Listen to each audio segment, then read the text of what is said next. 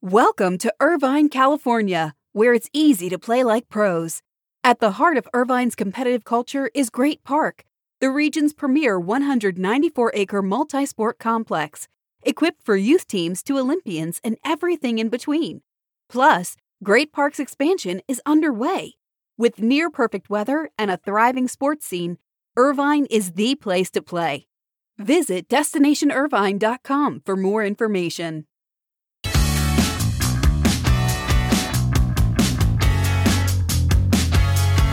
As a reminder, we will bring you the morning buzzcast through Wednesday, and then we will be off for the holiday, wishing everybody a fantastic Thanksgiving week. In addition, I hope to see many of you at our Media Innovators discussion next week in New York City at the Westin Times Square. We have ESPN's Jimmy Pitaro, NBC Universal's Mark Lazarus. They will both be with us, and it should be enlightening conversations at a very interesting time in sports media. Hope to see you there. You can register today at sportsbusinessjournal.com. And this is your morning buzzcast for Tuesday, November 22nd. Good morning. I'm Abe Madkour. Hope everybody is doing well. Thanks a lot for listening to the buzzcast. Let's start with the NFL. The league continues to show its strength in global events. Just a few weeks after holding very successful NFL games in London, the league drew nearly 80,000 fans in Mexico City Monday night as the 49ers beat the Cardinals on Monday Night Football. It was the fifth regular season NFL game played in Mexico City and the first since 2019. Now, it was technically a Cardinals home game, but the crowd of more than 78,000 at Estadio Azteca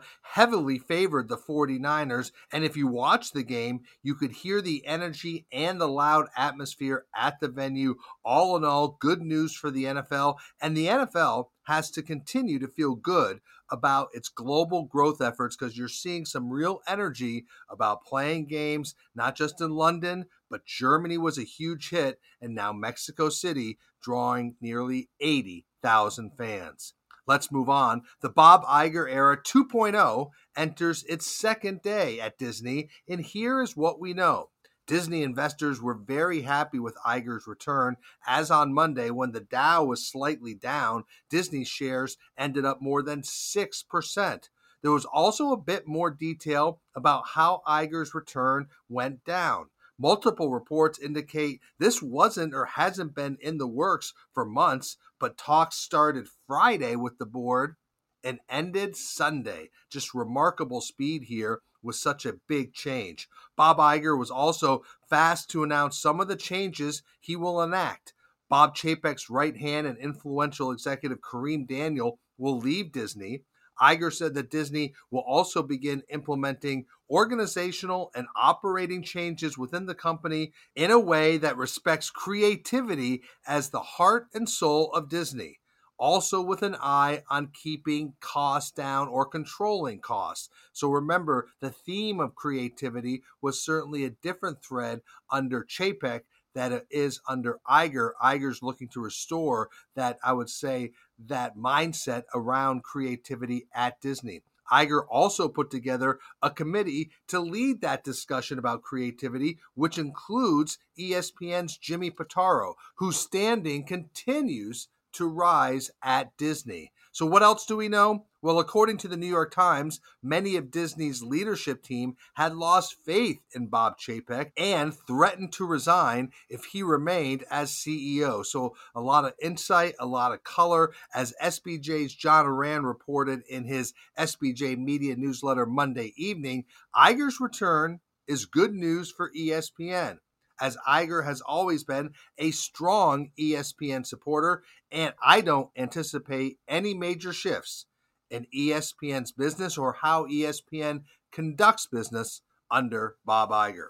Let's move on to soccer. The U.S. men's team playing to a 1-1 draw against Wales really had to sting. I know I was surprised. And while several players quoted after the game expressed disappointment with the draw, they did feel that they played well and they were happy with their overall performance. They will need a great overall performance when they play England on Friday in what will be a very tough match. But now getting out of that draw has become a little bit more difficult for the U.S. team. Meanwhile, drop me a note. Let me know how you are finding the overall coverage of the World Cup so far. A lot of the narrative has been around the coverage of both Fox and Telemundo. Fox has been very clear. They are going to cover the matches and not look to spend a lot of time and resources covering controversial issues surrounding the hosts, Qatar. Their philosophy is that viewers come to watch the matches and not really interested in news about human rights or political issues in the host country. And there are a number of controversial issues. Just look at the first day of the tournament. You had a group of 7 European teams dropping plans to wear the One Love rainbow armbands after FIFA reportedly threatened the players with yellow cards if they wore them. In addition, you had players on the Iran team not singing the country's national anthem as a protest against their country. So there are plenty of political overtones throughout this tournament, even starting in day one. As a contrast to Fox's coverage, Telemundo Deportes has taken a different approach, and over the weekend, they aired a segment on the state of political affairs in Qatar. Telemundo president Ray Warren has said the network will cover anything that occurs that would affect the tournament, and they will not ignore any geopolitical issues. But let me know how you have found the coverage so far. Let's stay with soccer because one league that's interesting and people are keeping their eye on and talking about is the MLS Next Pro League, which is the developmental league for Major League Soccer. So the latest city getting a team in the MLS Next Pro League is Cleveland, which will have a Next Pro team beginning in 2025. And the club's owners are bullish on soccer. They want to bring an NWSL expansion team to the city. So what is MLS Next Pro? Well, it will include 28 teams in 2023 made up of MLS's developmental teams, mostly in the same market, but some are independent teams. So the Cleveland Club will be the third independent club in Next Pro. There's an independent club in Rochester and in Carolina. So Next Pro hopes to include up to 10 to 20 independent teams by 2026. So again, this is a growing league. They'll include 28 teams in 23. They want to grow more. Now in Cleveland, the team will be owned by the Cleveland Soccer Group. And that consists of film distributor Gravitas Ventures founder Nolan Gallagher and his former president, Michael Murphy. So in addition to the Next Pro team, Cleveland Soccer Group wants to bring the NWSL to Cleveland, and they have applied for the latest round of NWSL expansion. Remember, we've talked on the Buzzcast, the NWSL wants to expand from 12 to 14 teams for the 2024 season. Add Cleveland to the mix of cities interested in the NWSL. Let's stay on team ownership because if you're interested in buying the Ottawa Senators, you will be given a month, yes, the month of December, to study the team's financial information. That's according to the Ottawa Sun. As many as 6 groups, and likely more, have contacted investment banker Galatioto Sports Partners out of New York and expressed interest in the club. So look for bidding for the club to begin around the new year, and there are hopes that a deal to finalize a new owner for the Ottawa Senators could be done by June. Remember, actor Ryan Reynolds is surveying the field. He is very interested in the Senators. He has spoken to Commissioner Gary Bettman to express his formal interest in the club. Of course, the NHL would love to see someone like Ryan Reynolds as part of any group. So the sale of the Ottawa Senators is heating up. You know, we touched on it yesterday. I want to close the loop on it because the sites for the women's basketball Final Four are set through 2031. Portland, Oregon will be a new host. They will land the women's Final Four for the first time. So they selected host sites from 2027 to 2031. They are Columbus at Nationwide Arena in 27, Indianapolis at the Gainbridge Fieldhouse in 28, San Antonio at the Alamo Dome in 29, Portland at the Moda Center in 2030, and Dallas at American Airlines Center in 2031. Like I said, Portland is set to host its first ever Women's Final Four. Well, the full schedule, just so we have it clear, Dallas will host the Women's Final Four in 23. Cleveland at Rocket Mortgage Fieldhouse will host in 24. Tampa at Amalie Arena in 25.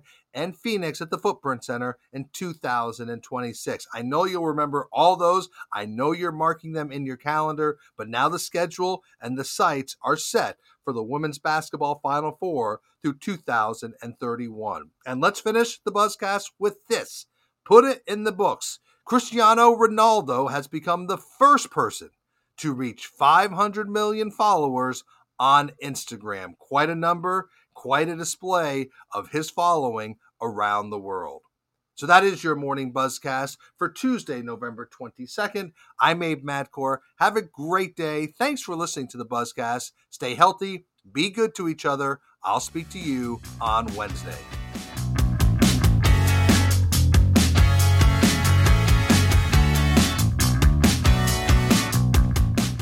Welcome to Irvine, California, where it's easy to play like pros.